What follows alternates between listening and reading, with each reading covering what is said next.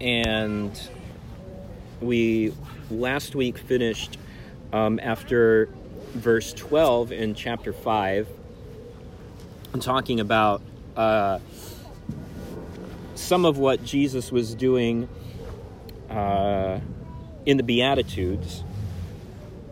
And as he concludes and transitions there, we move on to verses 13 through 16, familiar verses to us and even to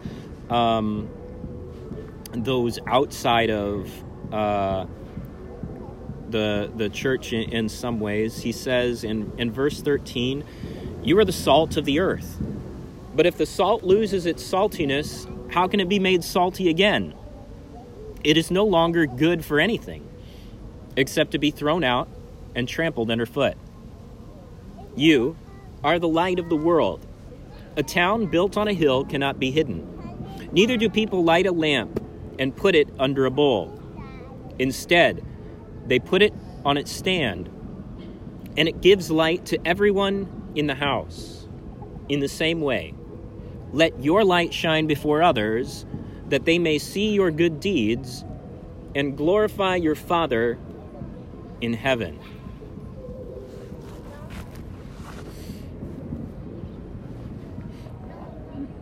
So, in these verses and the ones right before this, Jesus has transitioned from speaking about general groups. Blessed are the poor in spirit, blessed are the meek, blessed are the merciful, and specifically now is talking to his disciples who have come to him, who are hearing him teach. And he says, "Blessed are you when people insult you. You are the salt of the earth. You are the light of the world." And so, as those of us who are following through with Matthew's story and have identified ourselves with those who are either curious, wondering, or attempting to follow Jesus, attempting to be his disciples, who have heard him, just as he has called James and John and Peter and Andrew, "Follow me," and we've said, maybe we're going to check that out. These sayings, these verses, are directed toward those of us who would identify as disciples, as those who are attempting to learn and be like Jesus.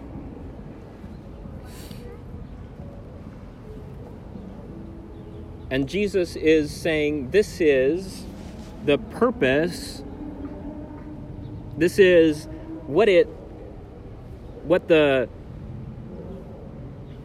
results are going to be when you come into my kingdom and become the type of people that are described, present, evident in the Beatitudes. So as you come, as you follow, as you become like me, as you inhabit these characteristics as kingdom people,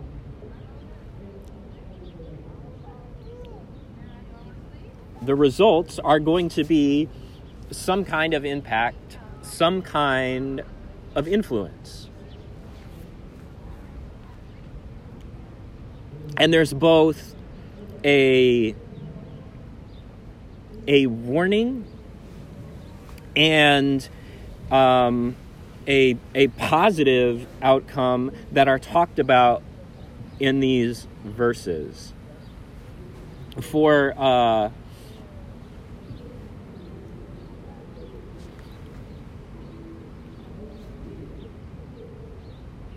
this situation, Jesus is talking to people who are under Roman rule and occupation. This is in the middle part of the beginning of the Pax Romana, of the great 200 years of what Rome referred to as their peace.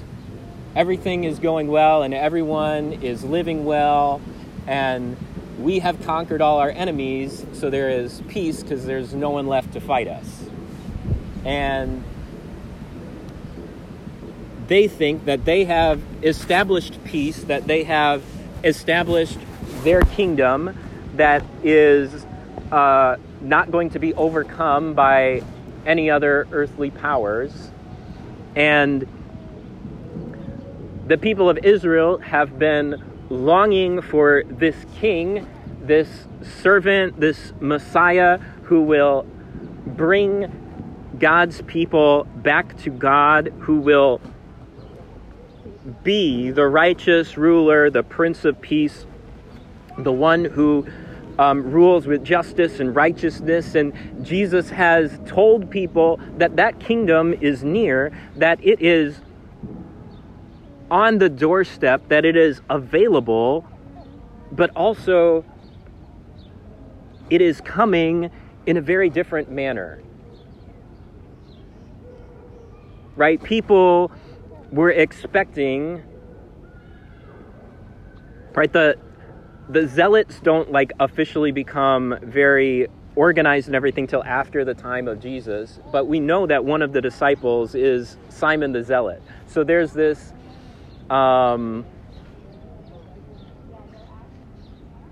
at least in some parts, this attitude of, well, when the Messiah comes, there's going to be military power, military victory, and we will conquer in the way that we have been conquered. And Jesus, in describing the people of his kingdom, the attitudes of his kingdom, the characteristics of those who are a part of his kingdom,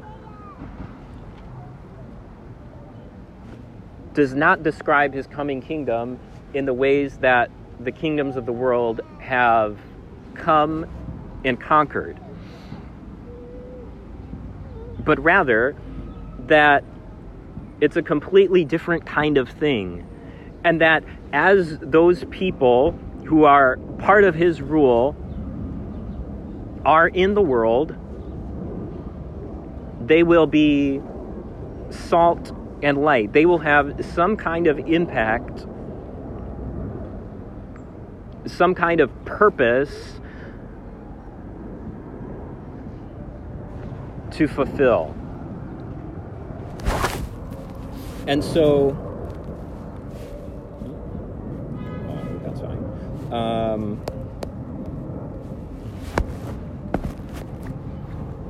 And so the connection to Jesus right from the light, as we talked about in Matthew chapter 4, that's where Jesus starts his ministry, and Matthew says it's going to be fulfilled that the people who were in darkness saw a great light.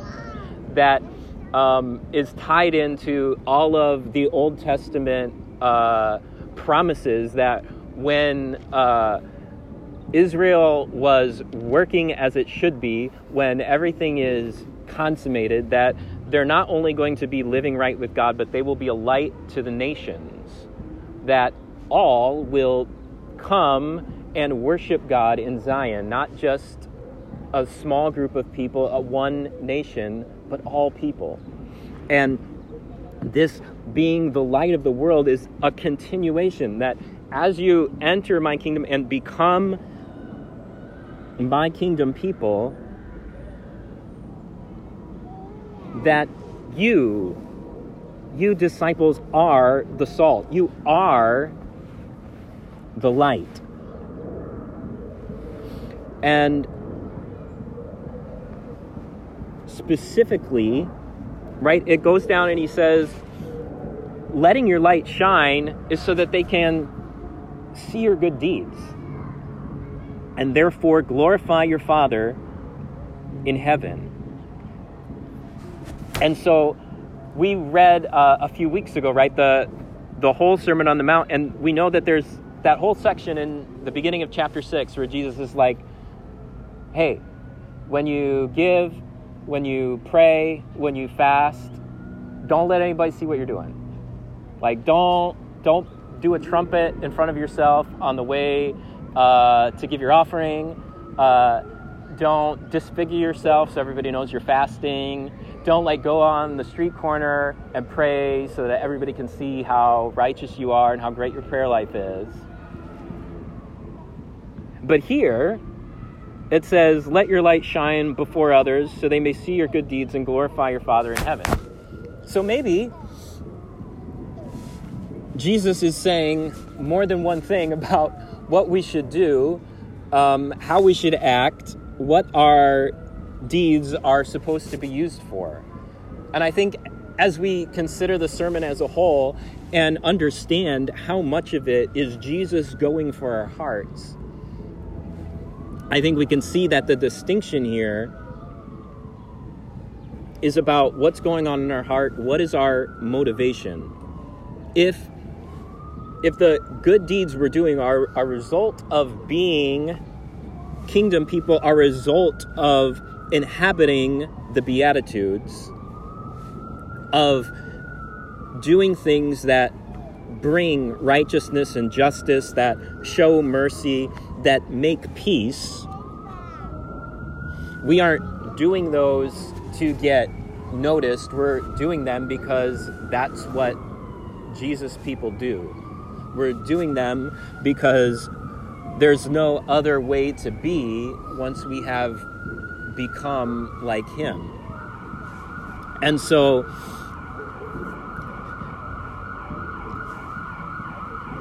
we come to this and see that being the light, being on a hill and not hidden, being the lamp, is equated with actually doing something. And this is maybe something that we should consider and think about and wonder about, because we very often want to rush to, well, being the light of the world is just that I have accepted that Jesus is King. And Jesus says once we do that, there's actually going to be a certain way that we live out our lives, a certain way that we carry ourselves, a certain way that we tend to act and be, that others will see and notice a difference and say, wait, they don't think that the way the world is currently working is the only way to do things. These are people that see that the world is built off of economic power or military power, or built on all of these other systems of being above other people or having power or control over others. And these are people who see that everything really isn't that great. These are people that see something is not right in the way things are, and they're actually living in light of some other reality. And that means that there's a legitimate, actual difference in the way that we act. Jesus says that we will be salt and light when we are different from the kingdoms of this world, whatever they are. Our country that we currently live in has a long history of, like Rome, thinking that we are the city on the hill as a nation, right? There's a speech from John Winthrop in the 1600s that presidents from John Kennedy to Ronald Reagan to Barack Obama have all quoted about America being that city on a hill, thinking that we, as a worldly nation, are supposed to be what God is doing. And there is always reason for us to want whatever country or nation or institution or workplace or whatever we're a part of to be doing good and right in the world.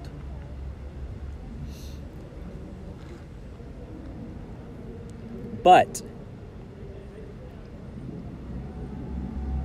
Jesus is getting at something different here, right? When Jesus is being taken captive at the end of his ministry in his final week, and they're like, why aren't you defending your kingdom? And he's like, my kingdom's not like the kingdoms of this world. It doesn't work like that. So why would I go about trying to establish it violently? The point of my kingdom is totally different. When he's about to be captured and Peter chops off the ear, he says, that's not how we do things. He asks him to put the sword away. And so part of being the light and seeing the good deeds is we do them as they are us living out what it is to be the people of God. It's not the point of we are going to establish our own peace by whatever power or oppression or violent means, whether that's verbal or physical. It's saying, as you are peacemaking, as you are merciful, as you are seeking justice and righteousness in those ways, as you become those people, that is when you are the salt and the light. And there's a warning in the image of the salt. He says, if the salt loses its saltiness, how can it be made salty again? It is no longer good for anything except to be thrown out and trampled underfoot. And so we know if you have pure salt, it's just salt. It's not like an unstable element. It's not one of the radioactive elements.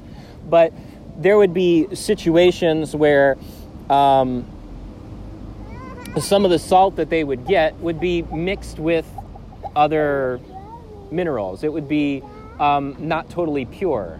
And so you would use it, and the salt, as it was used, would dissolve. It would react with the food it was preserving. It would dissolve into the water or whatever, and eventually you'd be left with the remains. And he said, if you get to that point, like, it's not helpful anymore. Like, it can't be salt. So what are you going to do with something that isn't what it is? And this warning is very in line with how God has talked to his people throughout Scripture up to this point. God has always said, hey, I would like to use this group of people. I would like to use this generation. I would like to use whoever it is, all throughout Scripture, all throughout the First Testament. And at different points, God says, well, so-and-so, you have missed your chance. You missed your opportunity. And I'm going to have to take away your influence. I'm going to have to take away your position. I'm going to have to take away what I had given to you, because you are not living how my people live. You are not walking how my people walk. And so the warning, the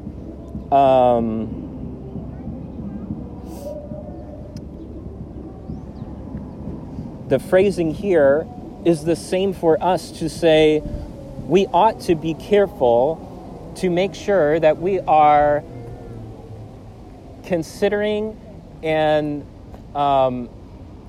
looking inward to see, are we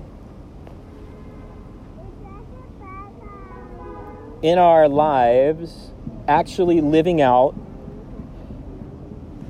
the attitudes and practices, the life of the kingdom or not. Because if we're not, then we are in danger of perhaps losing opportunity and influence. Scott McKnight says that we must take to heart that what Jesus says, if we damage the impact we already have, that impact may never be regained, as is the case with some leaders who have fallen, with parents who have sacrificed their integrity in a family or a neighborhood through morally reckless behaviors, etc. What's worse, Jesus evidently warns of judgment. That there is a real seriousness to the fact that we are the salt and the light. That this is about the reality, the true reality of the world. And so Jesus wants his disciples to take it very seriously, to know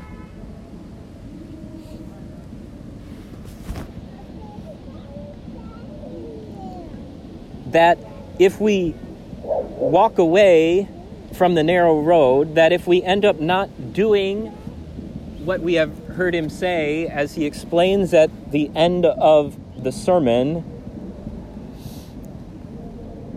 that at that point we would be no use. At that point we would not be salty anymore. So Jesus wants to make sure that his disciples understand the idea of perseverance, because he's just talked to them, right, about the fact that as you enter the kingdom, blessed are you when you're persecuted for my name's sake. Blessed are you when people say all kinds of things against you because you're attempting to follow me, because you're attempting to be merciful and just and kind and pure in heart and poor in spirit. Blessed are you when you're living like this. They're going to persecute you just like they persecuted the prophets, just like all those other people who have been my salt and light in the world, to say that, hey, the way we are living doesn't line up with God. Just like all of those other people, there is the necessity for you to remain true to who I am making you to be. And that we are then we don't just have the light, we don't just have the salt, but we are. So in our being as a community, we are the light of the world. And it's here where Jesus begins to hint at what he's going to invite us into in the Lord's Prayer, right? He says, who is going to be glorified? Your Father in heaven. He is letting us know that as we do this, people, as a family live out the kingdom, as a family do this, our Father in heaven is glorified. As they see, right, that blessed are the peacemakers, for they will be called children of God. As we are those who make peace, as we are those who present the one who can make peace with all people, they see that and they see, oh, they're children of their heavenly Father. And that is something that will make them glorify your Father in heaven. That Jesus is saying this isn't just like as people that are privileged to live in a time where we can have so many individual opportunities to read the Bible on our own, to have individual copies of Scripture. We can read this and think, you are the salt of the earth, and think that's me. And that's only me, like when I'm reading it sometimes, whatever the you is, right? And so this idea that we're glorifying our Father in heaven helps us to remember that you are the light of the world is the group of his disciples, that you are the salt of the earth is the community of those who are living in the kingdom, and that this isn't a me task, it's a we task. And so whenever we are left to do this on our own, whenever I leave those who are a part of the community to do this without me, I am hindering the ability of God's people to be the salt and the light.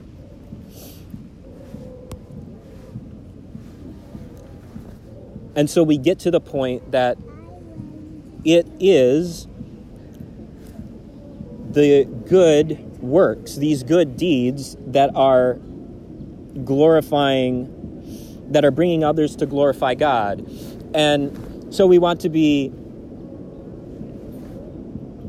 make sure, well, does that mean that we're not saying that only the good deeds are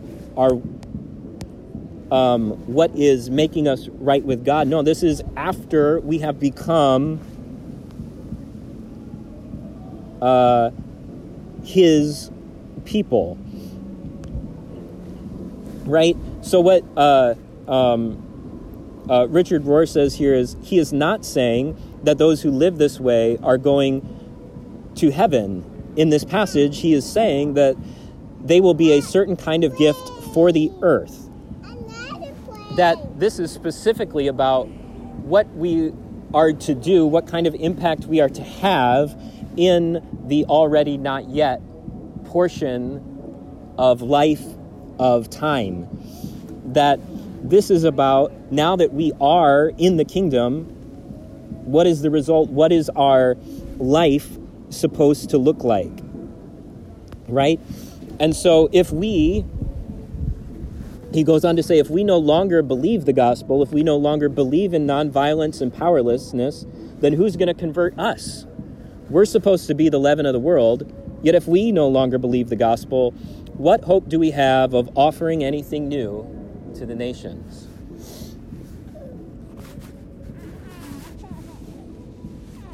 And so we are left to wonder, what does it look like for our group of disciples? What does it look like for our group of kingdom people to be salt and light where we are? What does it look like for us to let our light shine so that others can see our good deeds and glorify God? What does it look like for this group? The disciples in Jesus' day and right after had to figure out what it looked like for them to be the light of the world. And in each generation, each group of people, each place where the kingdom has taken root, the question for us is, what does it look like to be salt where we are? What does it look like to be the light where we are? Sometimes it's very easy to look somewhere else and be like, oh, well, being the salt there is quite obvious. Being the light there is quite obvious. They're doing this all wrong. Sometimes it may take more thought, more time to think, what does it look like practically here? And Jesus is going to talk about how to bring our imagination to all of life, to live this way, in the coming sections of the sermon. But this is for us to think about, what would becoming like the people of the Beatitudes look like here? And what would those things cause us to do differently than we are doing now? Do more than what we are doing now? How would it change what we think about what it means to be salt and light, what it means to share the good news of the kingdom, and what is involved in that, and what we are able to do. And N.T. Wright and Michael Bird say this in the New Testament in its World. The sermon is not, first and foremost, a private message for individuals to find salvation in Jesus, though of course it includes that in its wider reaches, and it's not simply a great moral code. It makes the sense it does because it depends all through on Jesus' kingdom announcement and on the fact that Jesus himself was, through this announcement, summoning people to follow him in the new way of life, the kingdom way. They're not about behaving nicely so that God will reward you with a place in a kingdom called heaven. The sermon is rather the agenda for kingdom people who want to work for the kingdom. The work of the kingdom is in fact summed up pretty well in the Beatitudes. Blessed are the poor, the mourners, the meek, those hungering for justice, the merciful, the pure-hearted, the peacemakers, and the persecuted. These people are not only blessed, but more than that, even in their vulnerability and weakness, they are the ones precisely through whom Jesus intends blessings to flow to others. These are sayings about the type of people through whom Jesus intends to transform the world. When God wants to change the world, he doesn't launch missiles. Instead, he sends the meek, the mourners, and the merciful. When God wants to put things to right, he doesn't scramble combat jets. He calls people to love and do justice. Through those kind of things and people, the blessings of God's reign begin to appear in the world. And so as we think about that, this isn't that everything is being made right now. Jesus is asking us to enter into the kingdom and to live and act and walk in patience. Right? We talked a few weeks ago about the other parables that Jesus compares the kingdom to, like leaven in the flour and like the small mustard seed that eventually takes over the garden. And Jesus is starting here with a small group of people, and he's saying, you are going to live out the kingdom where you are. And you don't need to worry about having to conquer everything. I've conquered. I'm the one who is bringing the kingdom in, and you have the opportunity to live it out here. And so we aren't called to worry about how everything is going to play out where we don't have control or influence. We are called to worry about being actual salt and light in the place that we have influence. Whatever that is, whether that's our workplace, our family, our relationships with one another, our neighborhoods, those are the places where God calls us to be salt and light, to think about what it means to be salt and light, and to seek to inhabit the Beatitudes right where we are. And we'll find when we do that, that Jesus may do something that we aren't expecting, because that's what Jesus has always been about. So let's pray.